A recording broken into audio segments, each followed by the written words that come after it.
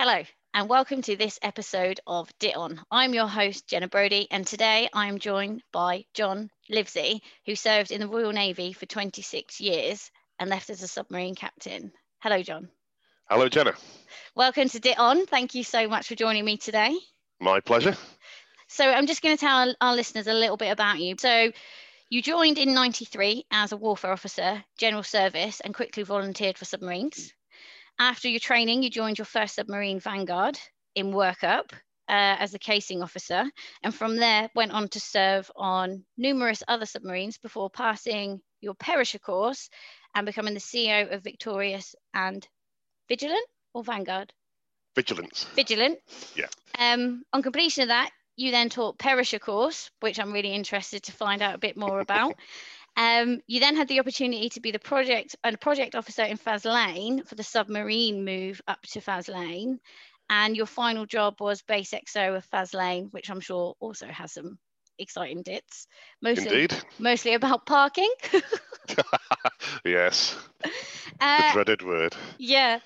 And you left in 2019 and you actually also work for Barclays like me, and you came into the bank through the after program. So I'm really excited to hear your story of transition from the after program to your full-time role now. So welcome and thanks again. Yep, I say my pleasure. So to get started, I just want to talk a little bit about 1988.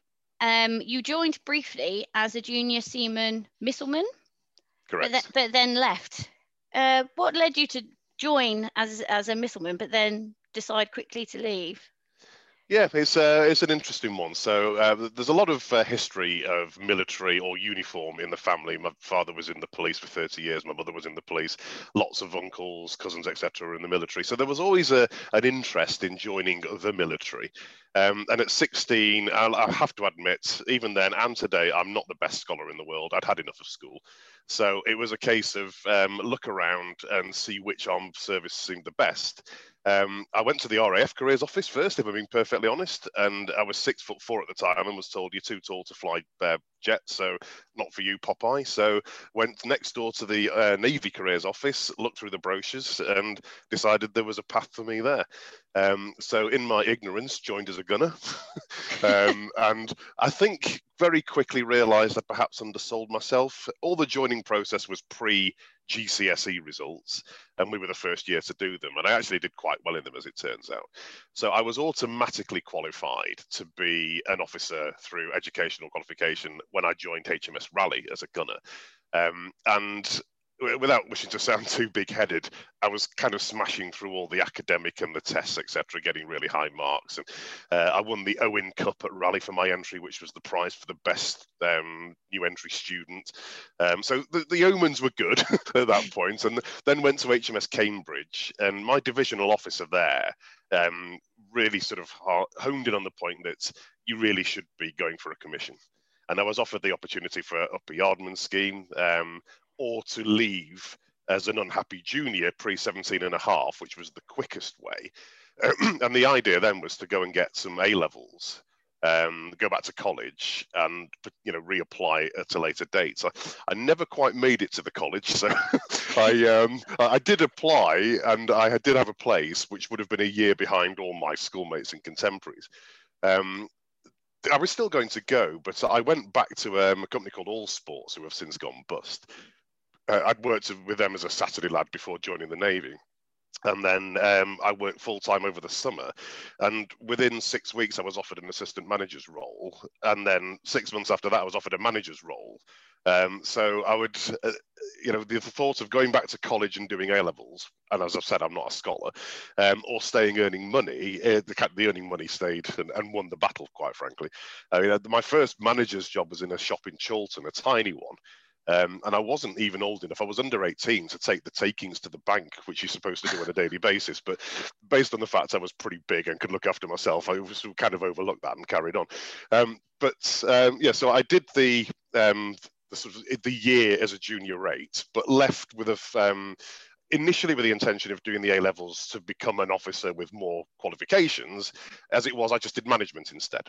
And actually, of the two, I think the management provided me a bit more of life skills, shall we say. Yeah. And that led to, I mean, I got to the point where I managed bigger and bigger stores with all sports, but the challenge of that was starting to dwindle. And as it transpires, I mean, I applied to become an officer, went through the process. You'll be acutely aware of it, and most of the listeners will as well, I suspect. And got in. There were 11 people on my AIB, the Admiralty Interview Board. I was the only one that passed, and I was the only non-graduate there. Oh, wow. So it kind of hones in on, it's not all about education or qualifications. It's more about how you perform on the day or on the weekend, as it turns out. So I joined January 93. 6 months later, the minimum educational requirement was upped to requiring A levels. So had I waited 6 months, I wouldn't have joined the Navy as an officer.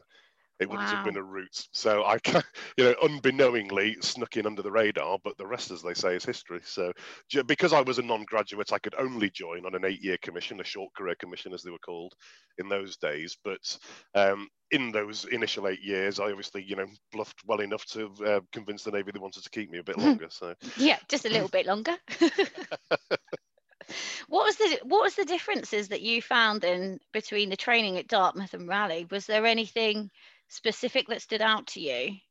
Well, any basic training of any of the forces, and I'm acutely close to this because my younger son joined the RAF 5 weeks ago, and my elder son joined the Royal Marines on Monday. So they're both going through the basic training. But the similarities are if you pardon the French, the bullshit of basic training. So it's the ironing, the polishing, anything that's brass that could be polished needs cleaning. All of that is very similar.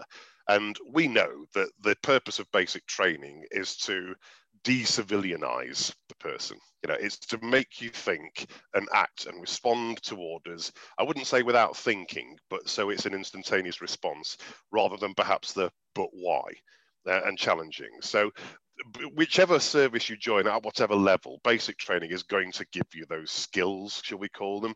It's the ability to, instantly respond to orders, because that's how the military operates, of course. In terms of Dartmouth compared to Raleigh, of course, there's a lot more around leadership rather than core skills. So Raleigh is very much about learn what the Navy is. At Dartmouth, you would expect people joining to have done a little bit more pre-reading and understand what the Navy is, but perhaps not have honed their leadership skills more. So I saw an awful, of course, the amount of time you spend in training is an awful lot longer. So whatever it was, 8 weeks of basic training at Raleigh, followed by about 12 weeks of gunner training, missileman training. Dartmouth was a 2-year process. And it was 2 years because I was a non-graduate. So I had to do the 2 terms of academic studies at Dartmouth, which took me from joining in January 93 to finishing those in December 95. So it's a longer, more drawn out, more leadership focused training at Dartmouth than Raleigh. But there are definite similarities. Yeah, I think so as well. And then at what point in your time at Dartmouth did you volunteer for submarines? So it was actually when I'd gone to Officer of the Watch course. So finished all the standard warfare officer route. You join as as a non-graduate. You do your initial training. You do your fleet time, as it was called then. It's called something else now. I forget what. So that was 4 months on HMS Leeds Castle, and then 4 months on HMS Coventry. One was fishery protection in the North Sea. One was deployed into the Mediterranean, which was really good actually, because we all like a run ashore, don't we? I went to places I've never been since, actually, even in that 4-month period. But at the end of that, do the fleet board, past that, do the academic terms, and then it's Officer of the Watch training at what used to be HMS Dryad, of course, another one of the many bases that no longer exists. And during that period there, where you're doing all your basic Officer of the Watch training, the submarine appointer comes and pays a visit. And basically says, any volunteers? Now, I have to say, I think for my course, and let's say there were 15 people on it, there was a requirement for 1 person to volunteer, I think. Or there was a requirement for 2 people. I volunteered purely out of curiosity, if I'm being perfectly honest. It sounded a bit more intriguing. And I'll not lie, the thought of submarine pay had a small influence because, they get paid more money. And, when you're a young poor midshipman, that has a big influence. The course after me, they needed 3 volunteers and nobody did. So there were effectively 3 pressed men, because it was only men then, there were no women in submarines, that went and joined. That said, I would say probably of all those who were forced into the submarines because of numbers, because of manning requirements, who were then told that you can leave after X amount of time, over my 20 years or so in and around submarines, I would say 95% stay. Because as much as you don't like the idea potentially at the time, and it's all a bit scary and not what you were after, once you are literally and metaphorically immersed in that lifestyle, you become part of such a close-knit team, you don't want to leave. And there is, of course, a financial penalty as well if you leave, but I don't think that's the key driver. I think it is that once you are a submariner, you are a submariner. And there is a pride that goes with wearing those dolphins. Mm. Yeah, I bet there is. And I think I've heard similar from other submariners that I spoke to. And my dad was a submariner for 22 years. And he said after spending time on submarines, there's no way he could have gone back to general service because it feels different. Yeah, like a family. I have to say, in latter years, post command, I went and did some augmenting exercises out in Singapore. There's an organisation called the FPDA, the Five Powers Defence Arrangements, and it's basically it's Malaysia, Singapore, New Zealand, Australia, and the UK. It's quite a long. In fact, it's the 50th anniversary this year, if I remember rightly. But all the time I was out there helping run these exercises, I went there as a sort of a submariner specialist to teach them how to do anti-submarine warfare, etc. But it was all on ships. And I thoroughly enjoyed every minute on those ships, as much as I enjoy, the time in command we'll get to, I'm sure, because that was just the best job ever. But, the option to go on surface ships of various different nations was really rewarding. I loved it. I just loved being at sea. Yeah. No, I agree. I loved being at sea as well. A day alongside is a day wasted. Absolutely.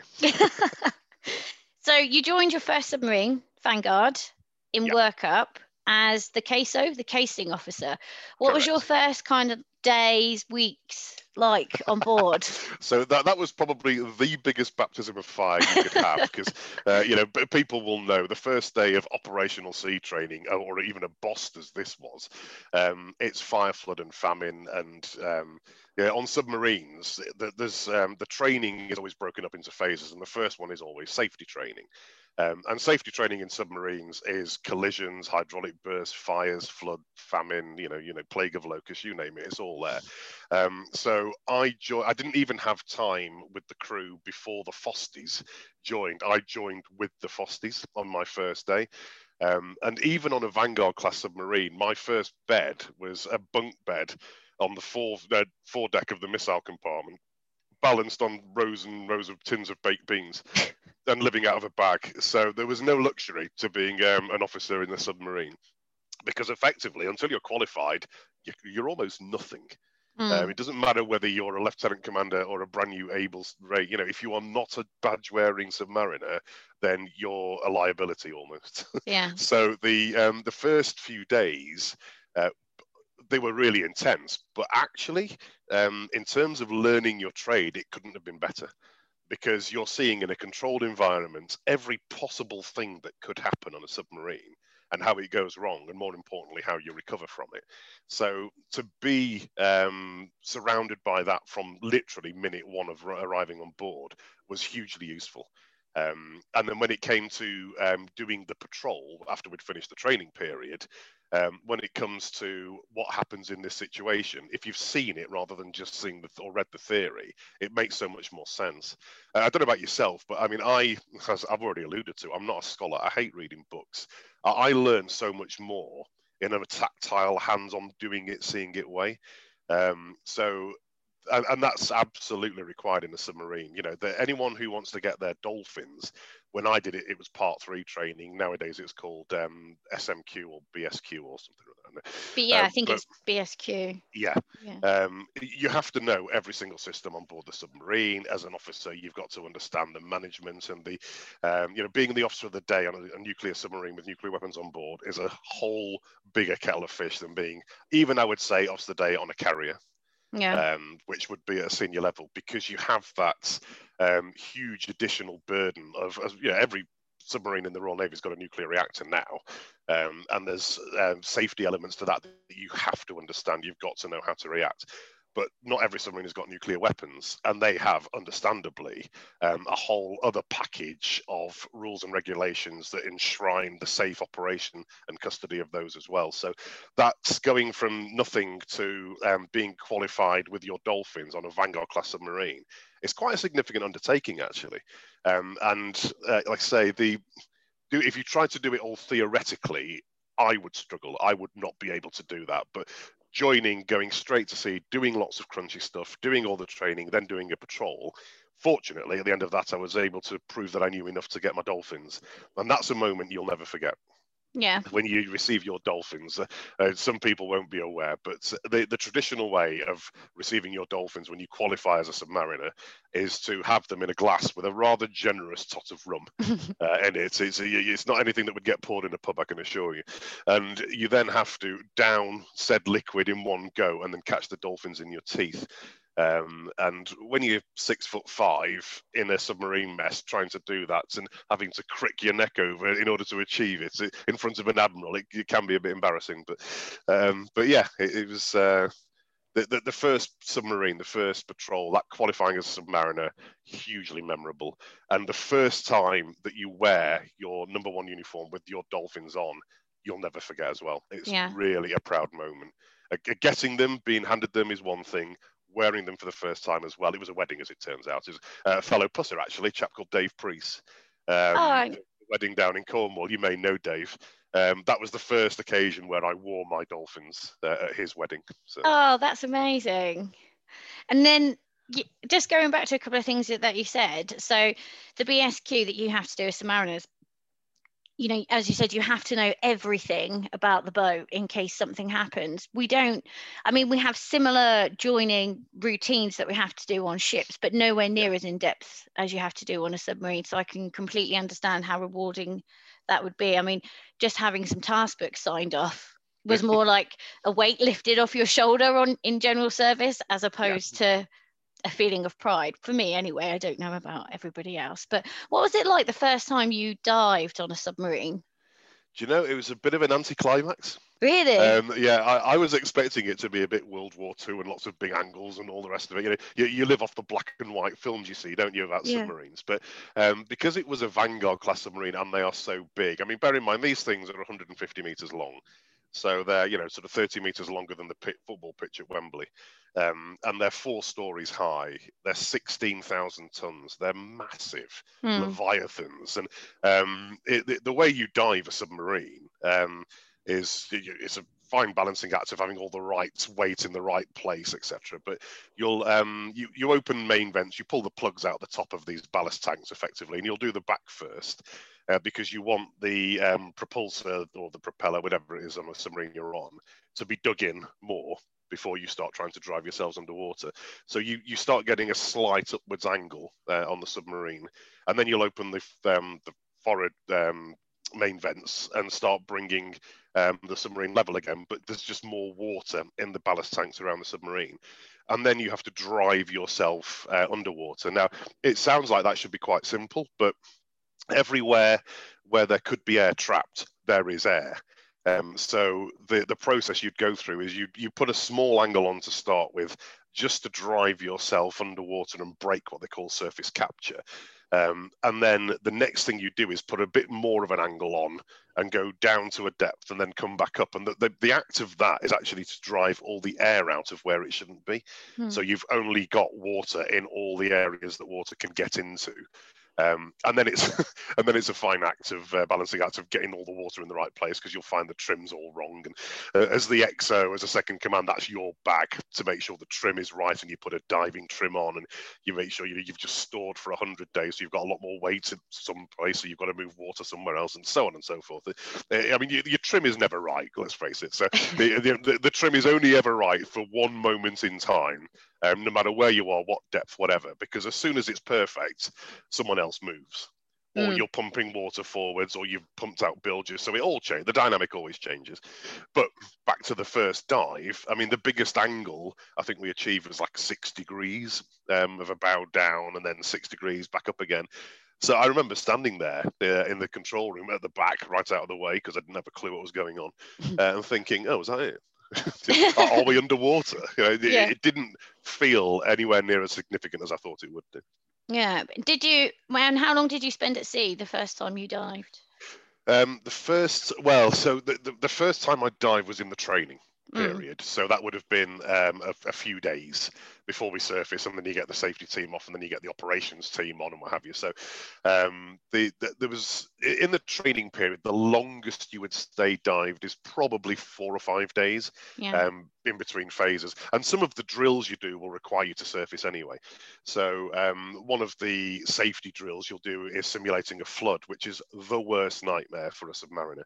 It's worse than a fire or a hydraulic burst, because you can put a mask on, you can put a fire out, whatever. A flood is catastrophic. But the immediate response to a flood alarm is to blow put air everywhere you'll go, put as many revs on as you can, and drive yourself up to the surface.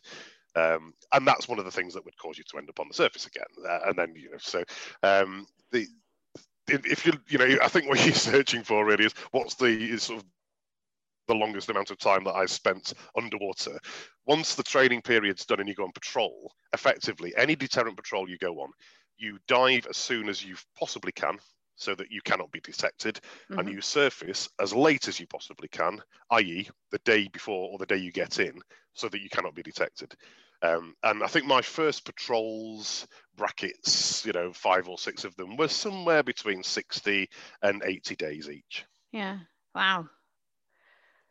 So when I'm just thinking of when I used to go to sea, I mean, depending on where we were and how hot or cold it was, there could have been days that I wouldn't have gone on the upper deck. But knowing that I had the option to go and have some fresh air and see the horizon, and even if I could only see sea and sky, knowing that it was there, did you feel that you maybe wanted that, or was that ever an issue where you thought, I can't go out, I can't go anywhere? No, and you used the key phrase there was, you had an option. We didn't have an option, so it doesn't play on your mind. I think if it was a case of, perhaps we could surface or at least go to periscope depth and we can look out of the, the periscope and what have you, it might start playing on your mind. But on a deterrent patrol, your job is basically to not be detected, so that you can, if called upon, release deterrent nuclear missiles. So you don't unzip the proverbial fly at all. You stay deep, you stay hidden, you don't expose yourself whatsoever. So it's not an option. It doesn't play on your mind that if only we could, because you can't. Simple as that. We'll perhaps get onto this a little bit later, but there are certain things that can happen on a deterrent patrol where under any other circumstance you would probably surface and get people off and what have you, but you can't. You have to have that mindset. It comes back to that first principle of warfare, of selection and maintenance of the aim. If you are providing the UK's nuclear strategic deterrent, that's your job. Nothing else trumps it. And you do not get counter detected by anybody until you are relieved by the person that's coming to relieve you on patrol. And even then, it's only at the last possible minute will you expose yourself and risk being counter detected. So it's an absolute mindset that you have to have of, we are here to do this at all costs, and therefore we will not generate any situation that risks that. Yeah, I was going to say, it seems like a very focused mindset, which is fascinating. Okay, so you finished your time on Vanguard. You're qualified. You finished being in the CASO, and then you joined Victorious as the SCO? Correct, yeah. And how did that job differ from being a CASO? Well, you're trusted a bit more because you're that next level up, and you have far more of an understanding as to how things should happen. Bearing in mind this was the same class of submarine as well. If you go to a different class of submarine, it's your first time on that, you're effectively a newbie again. You understand being a submariner, you've got your dolphins, but it doesn't relieve you of the requirement to then requalify on that class of submarine. And even though it was the same class of submarine, I still had to requalify and prove I was competent as an officer of the day in dived watchkeeping, etc. But the communications on a deterrent submarine are pivotal. They're hugely important. I won't go into the details why, but having access to all the important news when it comes in as the communications officer, you hold all the crypto that you can then decode all these messages. Now, the one thing you probably in fact, in any ship, effectively, any naval unit, anything that's marked, strictly for the commanding officer's eyes only, is probably seen by 3 or 4 people before it gets to him, because it has to be processed, it has to be, decrypted, it has to be printed off. It has to be taken on a board to the captain, and depending on what the classifications are of the signals, it will depend on whether it's the radio supervisor, the senior communicator on a submarine is known as the RS. I think they perhaps are in other places, but if it's a certain type of message, then it would be taken by the SCO, the communications officer. So yeah, that side of life made it a bit more interesting. And to be honest, it's only as you get further up in the bed that you actually start to appreciate why you're there. In the junior roles, you're a submariner and you go and do your job, and that's fine. And you understand you're on a deterrent submarine. But I would say it was only after I did Perisher and I went to be the XO of a deterrent submarine that you get access to all these other interesting red books that are top secret and code words up the yin yang, that you actually then appreciate why you're doing what you're doing and what it is you're doing. Up until then, you thought you knew, but you didn't really. It's only when you get into the interesting stuff that it really puts everything in perspective. Yeah. And at what point do you think, did you always aspire to command a nuclear submarine, or I'll be quite honest, happen? Jenna. Yeah, no, I was still on an 8-year commission when I joined submarines. So my first submarine, I qualified and thought, actually, this is all right. I quite like it. It was when I went to my second submarine, to Victorious, that I had a couple of really good commanding officers there who trusted me with my own dived watch at a relatively junior stage. Normally, it's the level above where you get to your own dived watch, but depending on how quiet the tactical situation is, you can then, as a captain, it's your prerogative to give a watch to a more senior or experienced operator who's at that second tier rather than the third tier. So being given that and being trusted with it, and having the encouragement from the captains that I had then, it was then that the seed was sown, I think, to think, well, maybe I could go on and do this. I'm enjoying this, and there's life beyond this level. But in order to do that, I need to start being selected for a longer-term commission, because there's no way I can get to Perisher on what I'm on now. So it was a kind of, success breeds success in that respect. That the second job went well, got all the right recommends, and off the back of that, got a medium career commission, which bought me 16 years or whatever it was. I think it was 16 years at the time, which gave me the legs to get to Perisher. And it was in the next job, when I was a PWO, a watch leader, that I was offered a full career commission, which definitely gave me the legs. And that was the job that you were going to be selected from for Perisher anyway. So it started off as a curiosity, interest in the first job, qualified. Yeah, this is all right. Second job, interest peaked because I was doing quite well at it and I enjoyed it. And then third job as a watch leader, as a PWO, that's when I really started enjoying, because I went to a different class of submarine. And I guess, if you can call it lucky, I went to my first SSN, HMS Splendid, in 2000.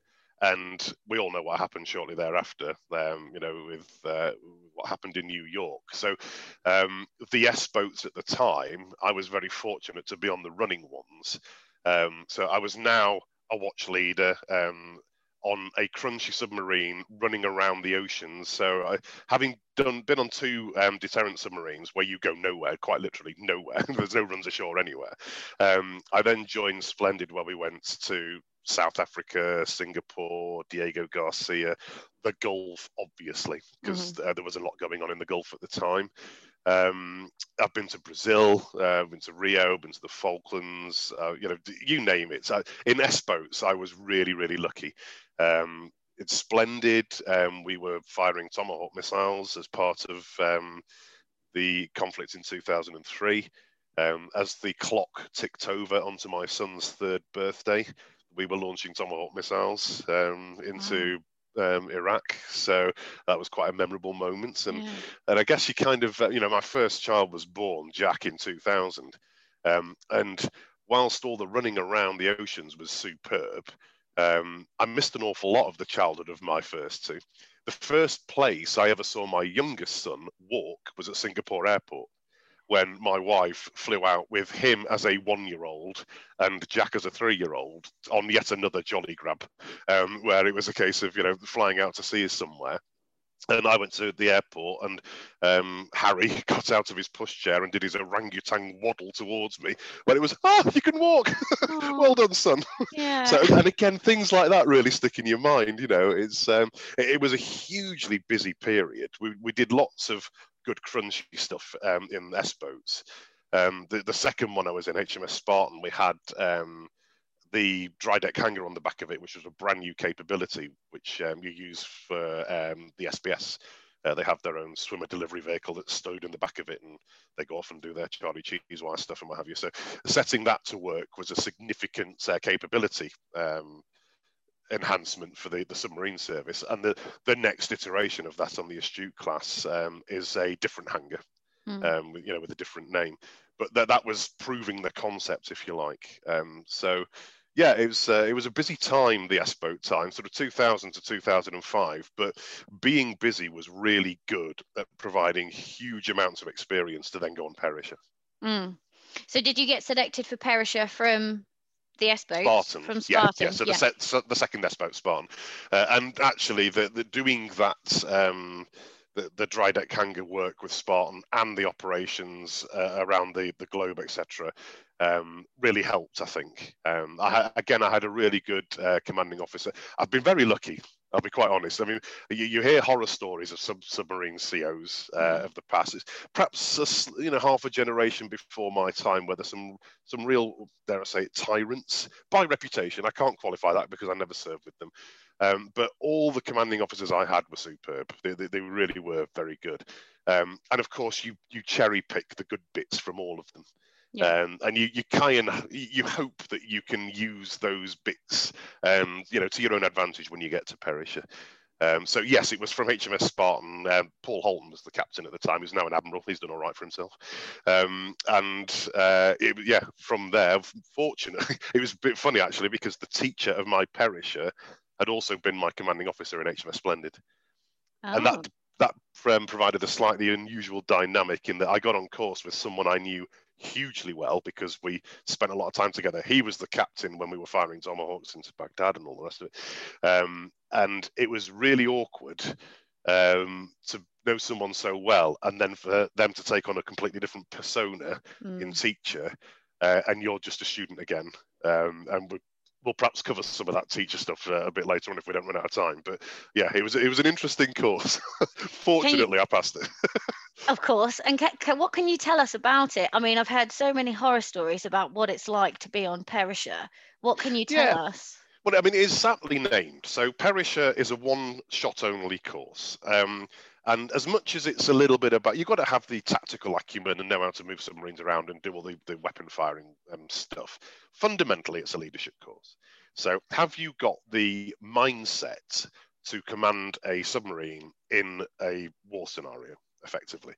And because it is a one-shot only course, and historically, and it's over 100 years old now, Perisher, the success rate has been pretty consistent over all those years. So it's somewhere around 60-65% pass, which may sound a lot, but actually that's a lot of fails. And for those people, that is the end of their submarine submarine career, sorry, I should say, it doesn't mean it's the end of their naval career, and it doesn't mean you're a bad person.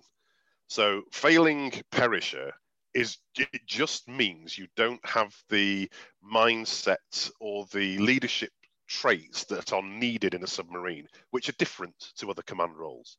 I mean, I know some people who've gone on to drive surface ships and get promoted and reach admiral anyway, having failed perisher. So it's by no means a mark on your ability to be a decent human being or a naval officer. It's just whether it's going to work with a submarine crew or not.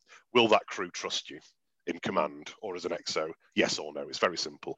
And when I was teacher, I used a very simple metric of, would I trust my son at sea with this person if they were in command in a tricky situation? And if the answer was no, they didn't pass. And that's fair enough. There was a bit more to it than that. You know, there were some, you know, metric, but that was fundamentally what I would say to myself is, you know, would I trust someone I cared with this person? And if it was yes, fine. And if it was no, they didn't pass. No. Well, that makes sense. Yeah. Sorry, Jenna. No, I was going to say that makes sense because they are in command of a lot of people's sons' lives. So. Yeah, and the training itself, I mean, you feel under huge pressure the whole time because you don't know you've passed literally until the last minute. The last thing that the submarine does at the end of 5 weeks in trainers and 4 weeks at sea under the most intense scrutiny and pressure that you personally feel, as it turns out, it's not that bad because I've seen it from the other side of the fence. It's all self-induced. The massive pressure is totally self-induced, and you're actually not under that much pressure from other people. It just feels like you are. So there's two very distinct phases to the course. So there's an awful lot of time spent in simulators, doing all sorts of periscope, jiggery pokery and very fast maths and proving you can keep a submarine safe, etc. Then you go into scenario war games where you have to, rather than executing the plan, you have to deliver the plan. You have to lead the plan, and it's very different. But of course, it's very safe. You know, in a trainer, if you get it horribly wrong and you run aground or you drive into the ship, well, it's just a game. It's a computer game. It doesn't matter. No one dies. The sea phase is a different kettle of fish. But there's two groups of people. There are those that do very well in the simulator but can struggle at sea, and conversely you get some that aren't, so they don't like the lack of realism in the simulator but they thrive at the at sea environment. And what you'll see, the acid test for anyone really is how are the crew reacting to these people. Are they trying to help them, or do they think this guy's a dick and they want them to fail? And it's very obvious. It's very obvious how the crew are reacting, and that does influence decisions that you make further down the line. But yeah, it's a tough course. It's made tougher by the self-induced pressure that's put on yourself, but the feeling of joy when you pass it is phenomenal. You are so physically exhausted at the time that you perhaps don't react the way you would if you'd just been told you passed the following morning after you'd got back alongside. But the feeling of elation is just phenomenal, because you realise that you now have the potential, it's not a given, that you could then go on and command a submarine, because the first job after passing perisher is to be the XO, the second in command. And not everyone who does that is recommended or selected for command subsequently. So still more hoops to jump through to command a submarine. Yeah. So you passed perisher then, and you were XO of Vanguard. Yes. What was that like? Because you'd been on S boats for a few years, and now you were back on V boats. What was that like? Dare I say it? It was like coming home. There was a familiarity with how it all works, the noises, the sounds, the smells. It was all felt comfortable. And again, I was blessed with a cracking captain, a guy called Irvs Lindsay, who I kept in touch with for a long time. But yeah, it was great. And like I say, I kind of alluded to it before, the deterrence bit, when you become the second in command, there's basically, there's anything to do with deterrence. There's two groups of two people, and you need one of each to do anything significant. Don't worry about the details of it, but you've got the two weapons engineer types. So you've got the WEO, the weapons engineer officer, and the SMO, who is the strategic missile officer, and then you've got the captain and the XO. So in order to do anything of significance with the weapon system, you need one of each to make things happen. And that cohort of 4 people are probably the only 4 people on board that fully understand what it is you're doing and why you're doing it. And they'll go to different briefings in various places and get the full picture as to what the tactical situation is when you're likely to go on patrol. You understand the risk balance of what you can do on patrol and what you can't do, where you can go, how you can act, etc. So yeah, to have someone who was, I think that was his first ever deterrent submarine as a captain, and me, who had a lot of deterrent submarine experience, we were a really good balance between the two of us. We got on very well, and I drew again from his significant command experience, if you like. He was far more experienced than I was, and he benefited from my deterrent SSBN deterrent experience as well. So we worked really well together, and that in itself was a really good stepping stone to going to command myself. Because if you get the combination of the captain and the XO wrong, it can be quite damaging.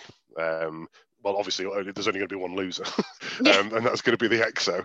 And I've seen that happen, but I was fortunate again. I had a good captain. So I went did that XO's job, and from that was then recommended to go to FOST, the sea training organisation, as one of the command riders.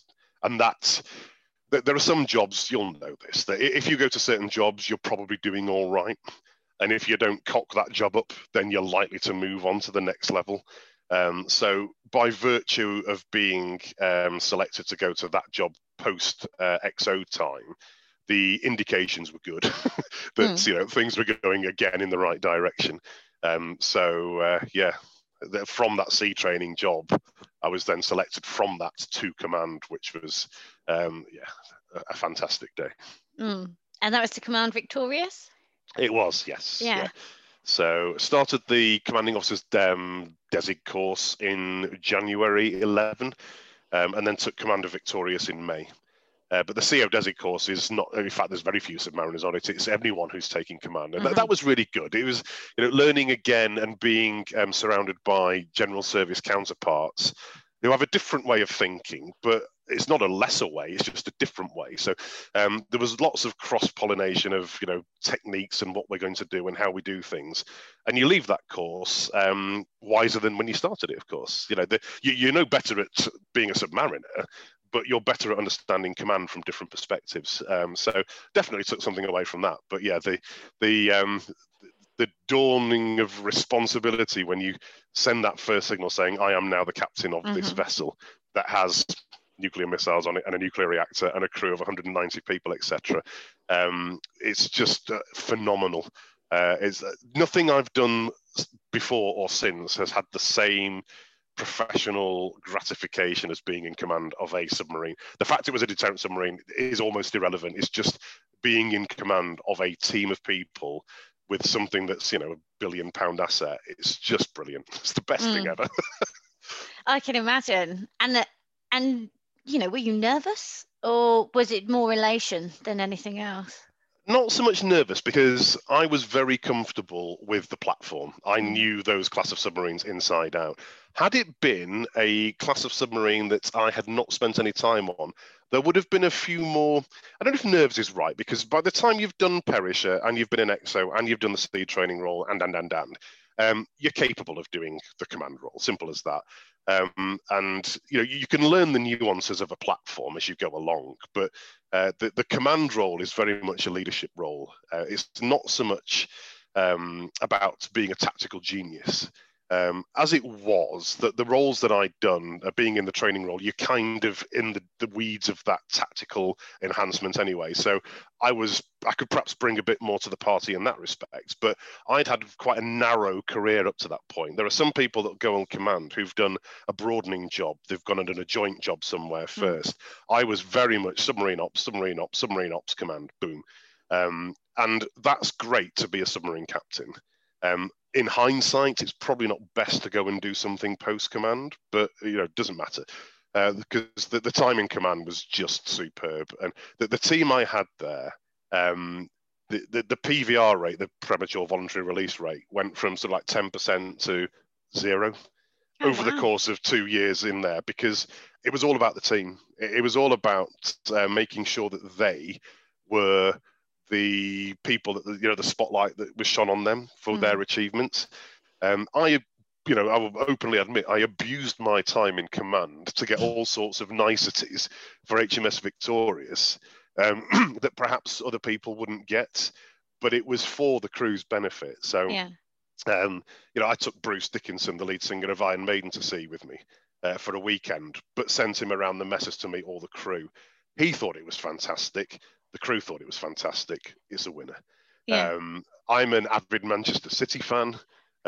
When we won the Premier League for the first time, I was still on a deterrent patrol in command. I got in touch with the club 5 days after the Aguero moment and said, look, missed it. I'm 40 odd years old, never seen us win anything, any chance of a signed photo. And they brought the trophy up to Faslane and got loads of photos on the submarine with it and what have you. But again, all the people on the submarine got to stand with the trophy, and then we took it up to the sports drome in the base, so everybody in the base could go and share in that as well. So it wasn't about what can John Livesey get; it was about what can Victorious port crew get and benefit from. I was really blessed to have a cracking team with me and a good set of heads of departments as well, who got that, what we were doing and why we were there. I was really keen to, again, first principle of warfare, if my senior management team don't understand the aim and objectives, then how the hell are the crew going to deliver? So I was made sure that they were always in the loop as to what I was thinking and why we were making decisions. And they just, translated that throughout the crew. So I think I was pretty confident in saying that if I asked anybody on board my crew, what are we doing next and why, they would know and they'd answer. And that's not necessarily the case everywhere. You do find some more insular command teams that are all, well, we know what's going on, but we're not going to tell everyone else. And I don't like that. That's not my way of operating. What you'll find in any role as a manager, as a leader, is if the team are delivering their plan for you, there's a whole lot more energy and effort goes into it than if they're delivering your plan. Mm-hmm. So all I would do was keep a hand on the tiller and say, right, go away and come up with a plan to deliver this. And let me know how you're going to do it. And if it was bonkers, then of course I'd say, no, don't be daft. Change your thinking to that way. But I wouldn't tell them the answer. I knew what it was, of course, but and, you could influence them to get to the right area.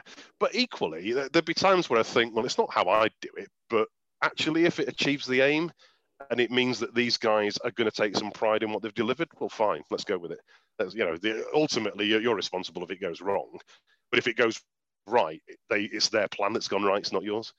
So there was a really good cohesion there in my team that I'd built up.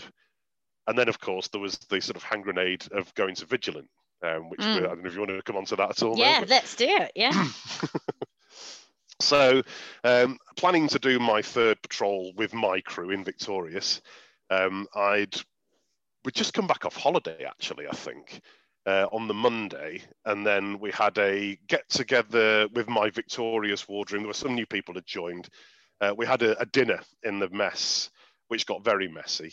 If you don't, as they always do. I think that was on the Tuesday night. I think we left the bar at 4 a.m, something like that. My wife and I, it was a sort of, a partner's do. And at 8 o'clock on the Wednesday morning, I got a phone call from Captain Submarines, Captain Faslane Flotilla, to say, I believe you had a heavy night last night, but we need to speak.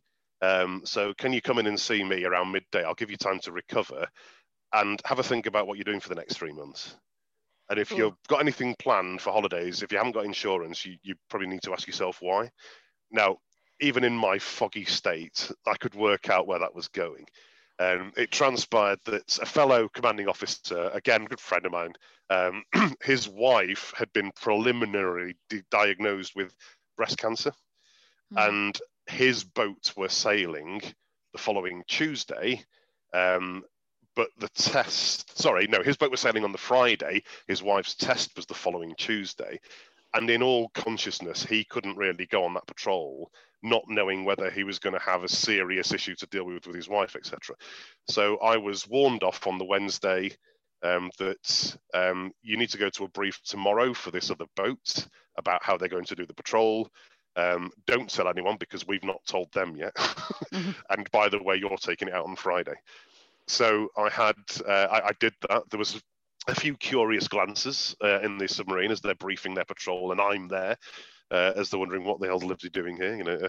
And it was only after that brief that the captain took his heads of departments in to say, I'm not doing the patrol. That's why Livesey was in there. So the following morning, I joined with my bag and off we went. Wow. And that was with a crew that I didn't know at all. Now, obviously, from my time in submarines, I knew some of the characters. I knew some of the people, but I'd not done a day at sea with this bunch. And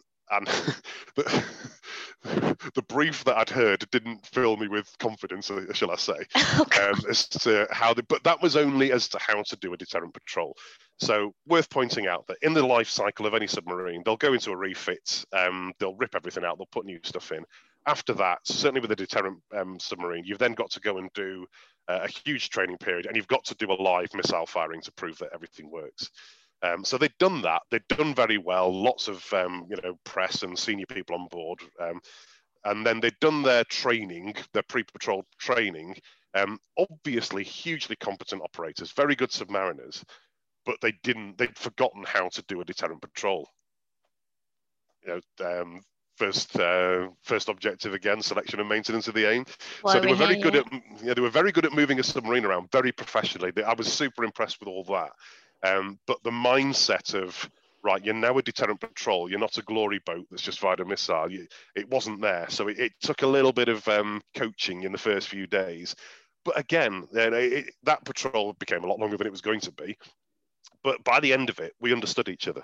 And, my experience, I was, quite experienced in command of a Vanguard class submarine at that point. These guys were superbly experienced submariners. And at the end of it, we all got each other.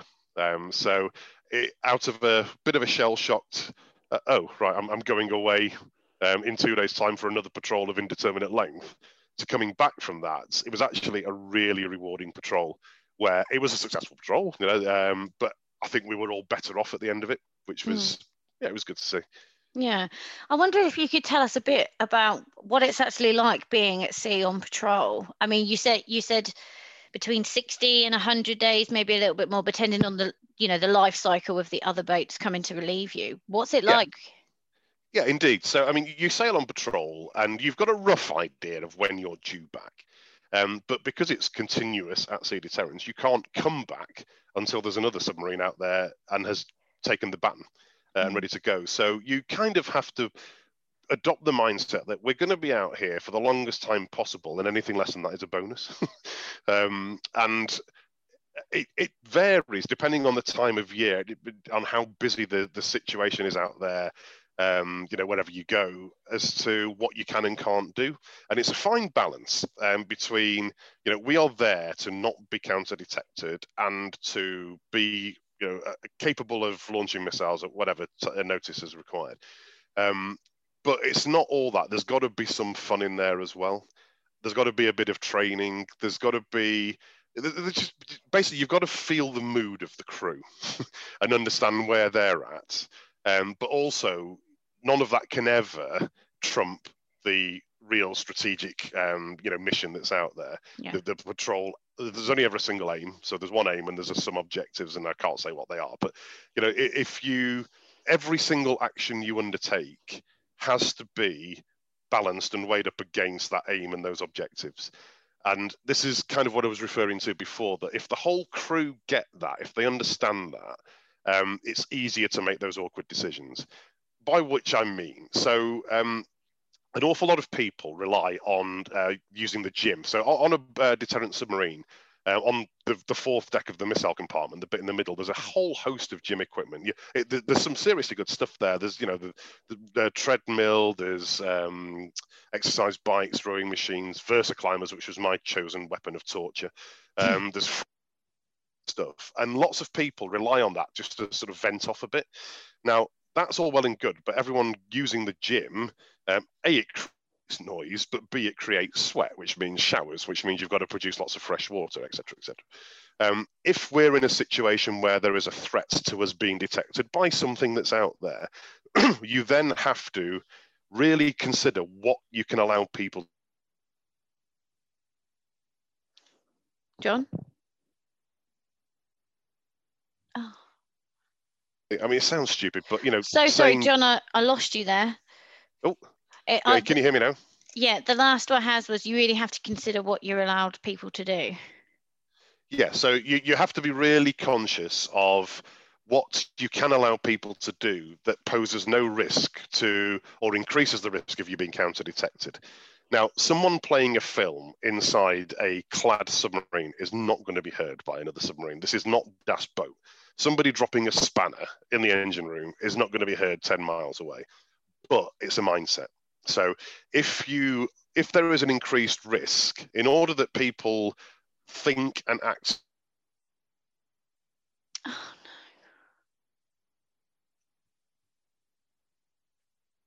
Captain, but it's necessary because you don't want to be. You're making fresh water makes a noise. The process makes a noise, and it's stuff that you don't do unless you have to. Stopping people watching films, no one's going to hear it, but it's a mindset. It's making sure that people are actually, we're in a different period at the moment. We're in a different phase, and we just need to think a bit more about what we're doing and why. So it's a constant, I wouldn't say battle, but it's a constant consideration through the sort of, the sort of the sine wave of a patrol as to it's busy, it's intense, let's not do anything risky, to it's dead quiet, there's nothing out there, we've got a bit more freedom to do a bit more and give people a chance to enjoy themselves, perhaps. There's loads of training going on, there's loads of qualifications going on. I mean, as the captain, you sit on so many boards of people that are trying to qualify, get the Dolphins, whatever. I mean, I would sit there, perhaps with a film on my laptop, like listening in. If I was convinced in 10 minutes, then that was it. That was fine. Equally, I could probably tell within 10 minutes that they haven't got a clue what they're on about here. So, but there's the point being, there's an awful lot of training going on submarines the whole time you're on a patrol, and that is a big burden on people because if there's a certain specialist bit of kit that only 2 or 3 people operate, then they're getting asked by everybody to go through it. So the one thing I would say is submariners like to show off their knowledge. So it's never usually an issue someone to come to you and say, can you explain to me how this works? You might not be able to do it there and then, but you will do it. So yeah, there's a massive training burden. There's a huge qualification burden, but there's a fun burden that you try and maximize when the situation allows. But the overarching thing is, the patrol aim and the objectives drive everything. Literally every course change you make, every depth change, every valve you open, it's all captured in something called the narrative. It's and this thing ends up hundreds of pages long, but you're justifying to the higher command when you get back why you did what you did and how that relates to that aim and objectives. And if it doesn't, if you're typing it and thinking this doesn't relate, I've made the wrong decision, you have to own it. There's no getting away from it. You own the fact that, all right, I did that. That was wrong in hindsight. I shouldn't, but I've learned from that and we're not going to do that again. And it's a very honest outpouring of everything you do, every decision you make throughout the course of a patrol, because it's poured over at granular level by people when you get back. And the one thing that any submarine, any patrol you're on, doesn't matter what type of submarine, any thoughts you have get magnified by the fact you can't really speak to anyone else about them. So you'll speak to other people on the crew, but anything that builds up on a crew doesn't really have a release valve because you can't share it with someone else. So anything that you think, oh God, I got that wrong, I'm going to be in trouble. After 7 or 8 weeks of thinking that, oh my God, I'm going to get sacked. And subsequently, no one gives a monkeys about it. Whereas other things that you don't really pay any attention to, well, that wasn't that significant, will get poured over. Why did you do that? Explain to me. Well, I don't know. It was something of nothing, wasn't it? But it's everything you do on a deterrent submarine is absolutely scrutinized to the nth degree, and rightly so. and rightly so, because it's important stuff that you're carrying. But yeah, of course. But that must be a lot of pressure as well, especially over an extended period of time. yeah, it is, but you enjoy it. I mean, I thrived on it. I loved it. You know, every day you're bimbling around at a slow speed. It sounds dull as hell. It is quite dull at times, but you never stop thinking. You're never stop. You know, you're thinking 3 weeks, 4 weeks ahead. Different classes of submarine doing crunchy stuff in places where, you know, it can be a bit risky. It's very intense. It's very in the here and now. You know, your longer term planning might be the next 48 hours for how you're physically going to move the submarine and where you want to put it. It's slower, but it's further ahead. And you're going through so many different permutations of so what. Everything you do, what if I do this? How could this be interpreted? How are people going to look at this in 3 months' time when I go back and hand the report in and read it and say, what on earth were you thinking, Livesey? You know, if you haven't very clearly stated why you've done what you've done, and you don't always get it right, but hey, you know, if you do things with the right intent and explain your intent, people can only say, all right, daft, but you did it. But no, I understand why you did it. You know, Yeah. It's interesting. It's very interesting. Yeah. I loved it. I would go back to sea tomorrow in a heartbeat in command of any submarine, because it's just the most rewarding job ever. I mean, listening, and I can obviously see you. Our listeners can't see you, but when you're talking about it, you've got a massive smile on your face, and you're so animated and just so happy to talk about it. It's so nice to see. Yeah, it was. I mean, you know, my wife did say to me actually that I developed, and I suspect it's the case with everyone, a bit of a sort of a God syndrome. So because when you are away on that submarine, you are, you know, metaphorically God. You know, you have the yes or no answer to everything, because you can't go outside, you can't ask anyone else. And when you get home, it does take a little time to readjust and just remind yourself that actually I'm not God in here, am I? This is home, and there are children, and there is the boss that is the wife, and you can't swear because you know fine well, you know, life at sea can be a bit fruity in the language and what have you. And again, this was pre female submariners, my time in command, and you have to retune yourself to, right, you're not the most important person on the planet now in this household. Just have a word with yourself, Livesey, and just think about how you act, because they're very different. They are very different. But yeah, I mean, it's would I do it again? Absolutely. Yeah. I'm conscious that we're going to run out of time in a minute, John, but one thing I just wanted to ask you to kind of finish on, your last job in the Navy was the base XO of Faslane, and then you went outside from there. Was that planned, that you were always going to leave at 26 years, or did something happen and you decided you wanted a change? Yeah, to be honest, I think it's quite obvious how much I enjoyed being at sea. The desk jobs that were coming up did not have the same appeal. And I was of the mindset that if I'm going to do a desk job and I can't go to sea now, then let's try doing it as a civilian. I've had a hugely rewarding career, and what I don't want to do is get to the point where I start disliking being in the Navy.